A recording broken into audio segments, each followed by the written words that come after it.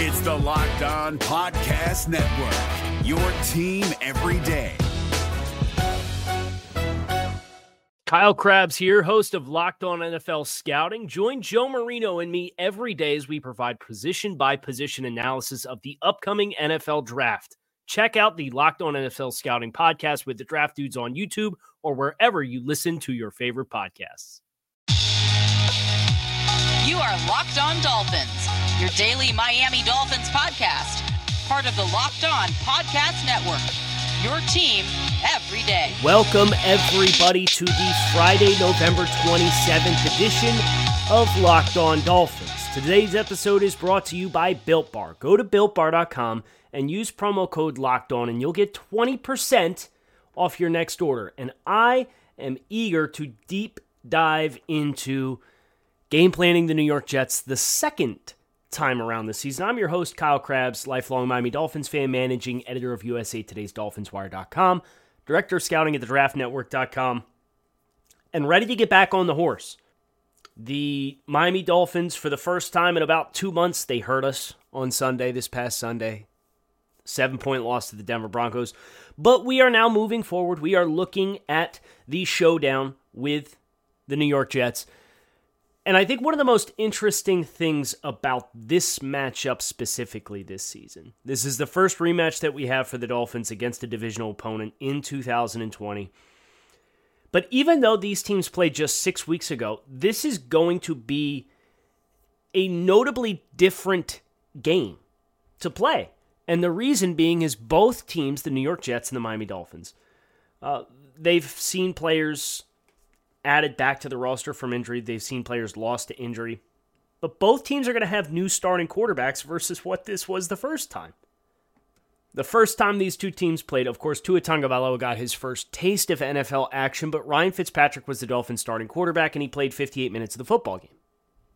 Joe Flacco was the starting quarterback for the New York Jets as Sam Darnold worked through a throwing shoulder injury. Well, Sam Darnold is expected to be back, barring any unforeseen setbacks between now and Sunday. He was a full participant at yesterday's practice for the New York Jets.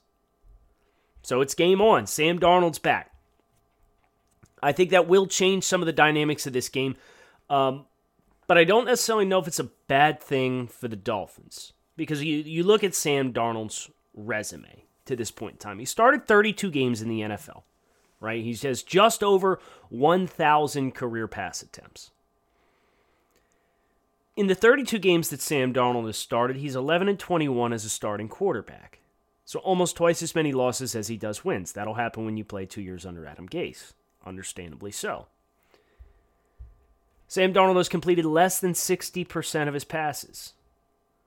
He has 5 more touchdown passes than he does interceptions. His career quarterback rating as a starting quarterback, according to Pro Football Reference, is 78.3.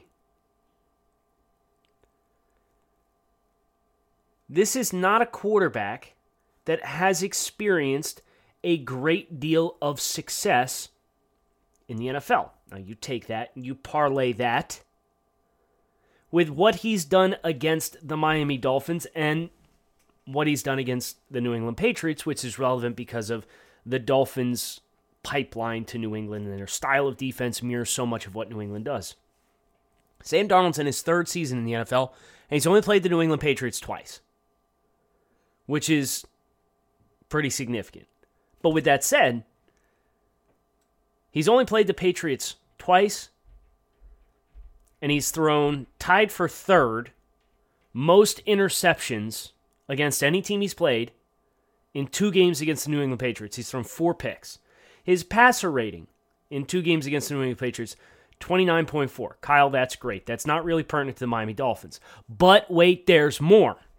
Sam Darnold has played 4 games against the Miami Dolphins. This will be his 5th contest against Miami. Sam Darnold has thrown the second most pass attempts of his career against the Miami Dolphins. He's thrown 159 against the Bills in 5 games and 155 in 4 games against the Dolphins. In those 4 games, Sam has been sacked 11 times. He's been intercepted 8 times. The most of any team in the NFL to pick off Sam Darnold. 4 touchdowns to 8 interceptions, a 68.6 quarterback rating across 4 games.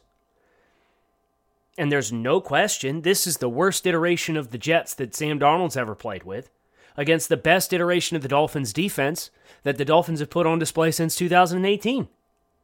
We think this is going to be different? And I'm sure Sam will have some success. At the very least, he has the athleticism to make some plays with his legs. He's not super athletic. He's not a mismatch type. Miami can get home on him. It's not like they're chasing Kyler Murray.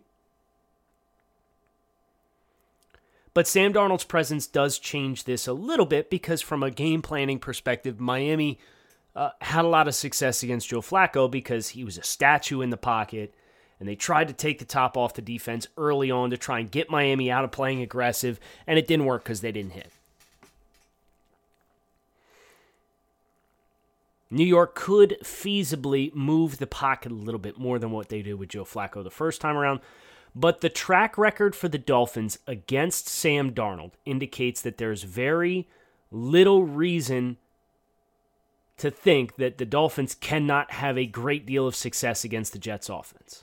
Also, when you consider the coaching dynamics of Brian Flores and Josh Boyer against Adam Gase and Dow Loggins. And the reason being there, the Jets do not have the horses up front to run the football with the same degree of success that New England did in Week 1 and what Denver did in Week 11.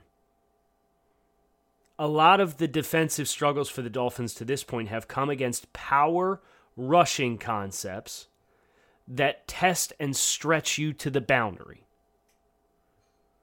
Jets cannot do that. They just lost LaMichael Pirine. They put him on IR. Yes, they have Mekhi Becton, who's a monster. George Fant, questionable for this game. He has not practiced yet this week as of Thursday. It's a starting tackle gone. The Dolphins are getting Christian Wilkins back, who they didn't have last week. I like the way all this is adding up for the Dolphins' defense. Yes, the Jets have Denzel Mims this time around. But the receiver core of Denzel Mims, Jamison Crowder, Chris Herndon, those players really don't put fear in you as an opposing play caller on defense when your corners are Byron Jones, Xavier Howard. Miami owns the peripheral matchup, so even though the quarterback is different, A, quarterbacks had very little success against the Dolphins in 4 games in his NFL career, and B, Miami has successful matchups awaiting them almost across the board. Whoever is going to line up against Mekhi Becton, you're going to have your hands full. That's just the way it is. Mekhi Becton is a monster.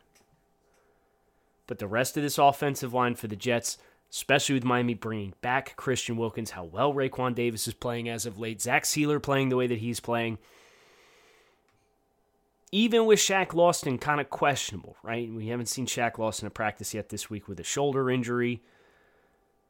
Kyle Van Noy gets another week. He was able to play last week. He gets another week of rehab towards his hip. Emmanuel Ogbah, of course. Andrew Van Ginkel has a big presence. Don't put Andrew Van Ginkel against Mekhi Becton, though. You're giving up like 80 pounds. You're going to get whitewashed. Plenty different this time around as far as Jets offense versus Dolphins defense, but I still very much like the matchups for Miami.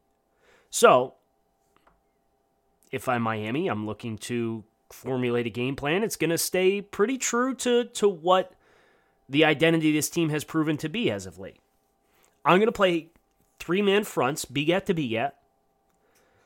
I am going to know that my linebackers can scrape and flow and keep pace with it. You're not chasing Melvin Gordon or Phillip Lindsay now. You're facing Frank Gore.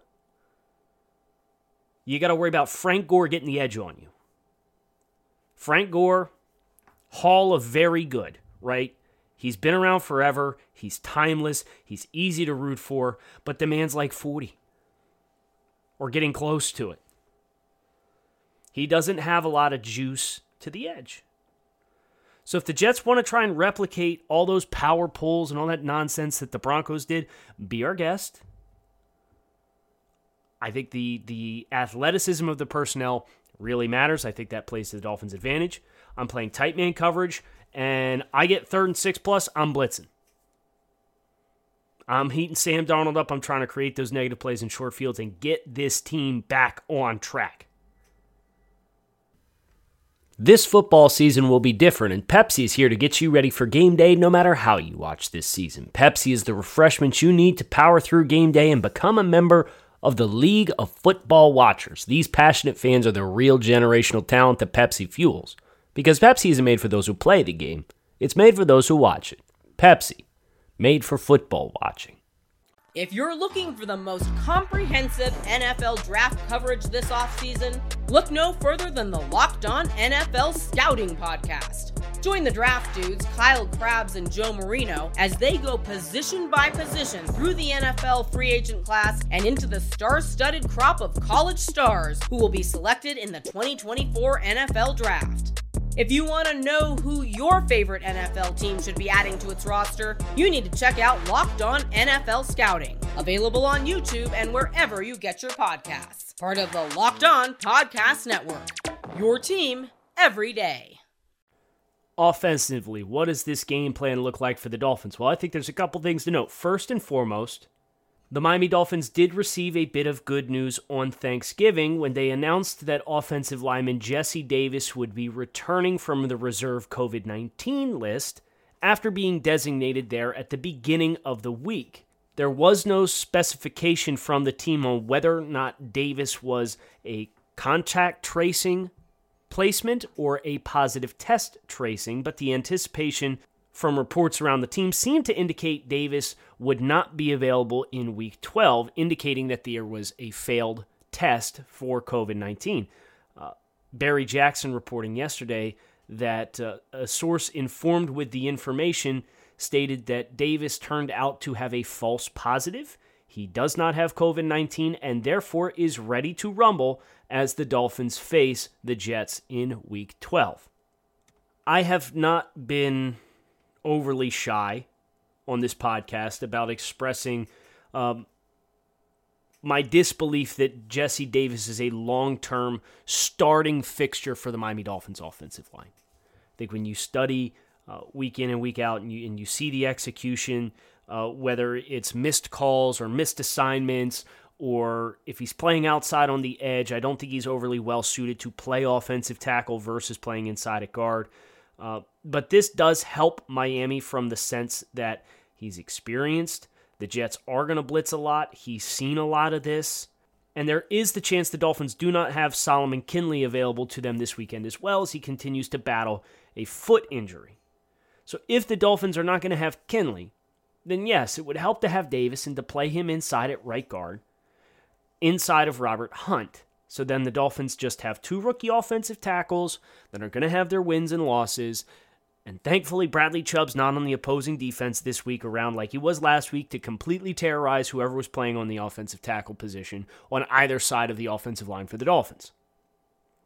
But if I am constructing my game plan in Week 12, anticipating the Jets to try to Xerox some of the concepts that the Denver Broncos showed to have success against Miami with last week, what I would first and foremost have ready to cook is some middle-of-the-field, simple concepts, whether they're spot, drive, middle screen, especially the screens for third and medium.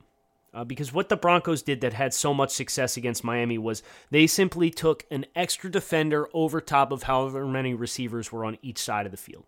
So if Miami has trips to the right, to the field, the open side of the field, 3 receivers, Denver took 4 players out there and played coverage over top of it.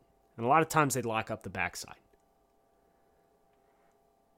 If it was 2x2, each side of the field had 3 defenders over top. So you were -1 as far as defenders versus available targets on either side of the field. And when you do that, if you space the field the way Miami does, what naturally becomes open? If they're going to focus and work to the perimeter and create congested reads on either side of the field, the middle of the field naturally becomes what is most open and available. And you saw the Dolphins quarterbacks a couple of times when they looked to climb the pocket and run, they couldn't quite break contain because the Broncos were playing so many games up front with their defensive linemen and blitzers. But there was a lot of room over the middle of the field. And there were very few instances in which I saw the Dolphins kind of come to a designed look in the middle of the field. So how about a middle screen? You know Greg Williams is going to blitz you. And if they try to attack Tua by effectively bracketing your receivers on both sides, the numbers game in between the hashes is going to be to your advantage.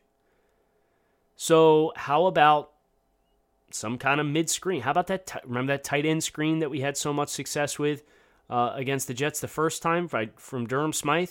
We did the jet, and we faked it one way. We came back, faked it the other way. Durham Smythe fell off the blocking assignment, and boop, right over the middle. Not that exact same play, because you don't want to run the same plays over and over and over again.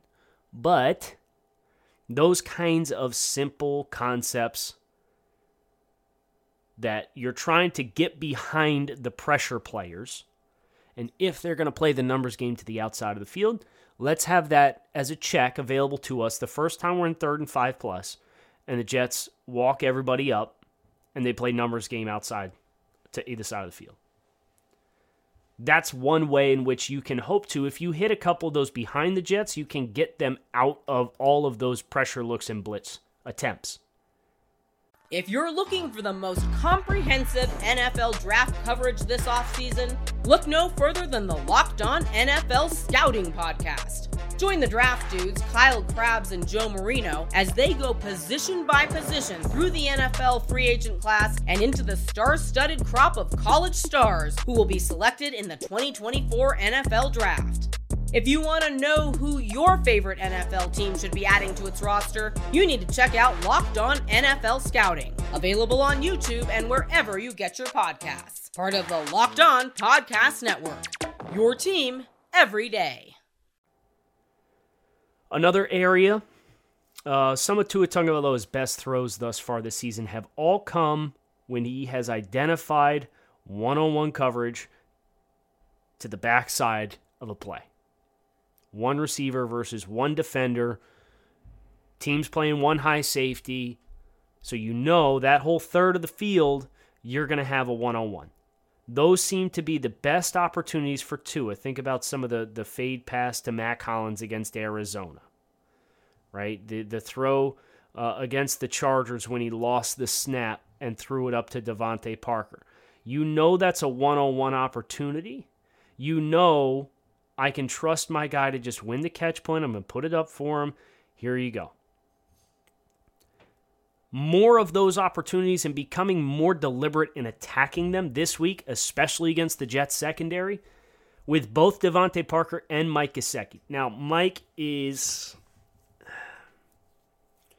frustrating at times because as a route runner, Mike really doesn't create a lot of vertical urgency from defenders. And Mike has also had some ups and downs this season as far as how he addresses the ball at the catch point. I would feed Devontae Parker this week. Make them double team him. Make them go 2 over 1 to that side of the field. And then you start working the middle of the field if they're going to play the numbers, the advantage numbers outside both sides of the field. And then once they get to that and they come to middle of the field closed with a single high free safety, then you can start to work. Okay, they're going to double the guy on the backside by himself. Now we're going to have one-on-ones effectively to the play side every single time. So like kind of that progression of get them out of whatever they're going to try and do if they're going to give you the one-on-ones right away. If they don't give you the one-on-ones with Devontae right away, okay, then we're going to skip that layer and go right to the next step in the manual to try and get some momentum going offensively. The last point of emphasis for the Dolphins offensively against the Jets this week. The last time these two teams played, I indicated, hey, it would probably be a real good idea to run the ball behind Solomon Kinley and Robert Hunt. Well, this is a good chance to get some beef up front, run after the Jets, etc., etc., etc. Well, I want to amend that statement this time, and instead of saying I want to run behind specific offensive linemen, I want to run away from Quinnen Williams. And when I say run away from Quinnen Williams, that extends beyond just directional. If he's lined up on the right, run to the left.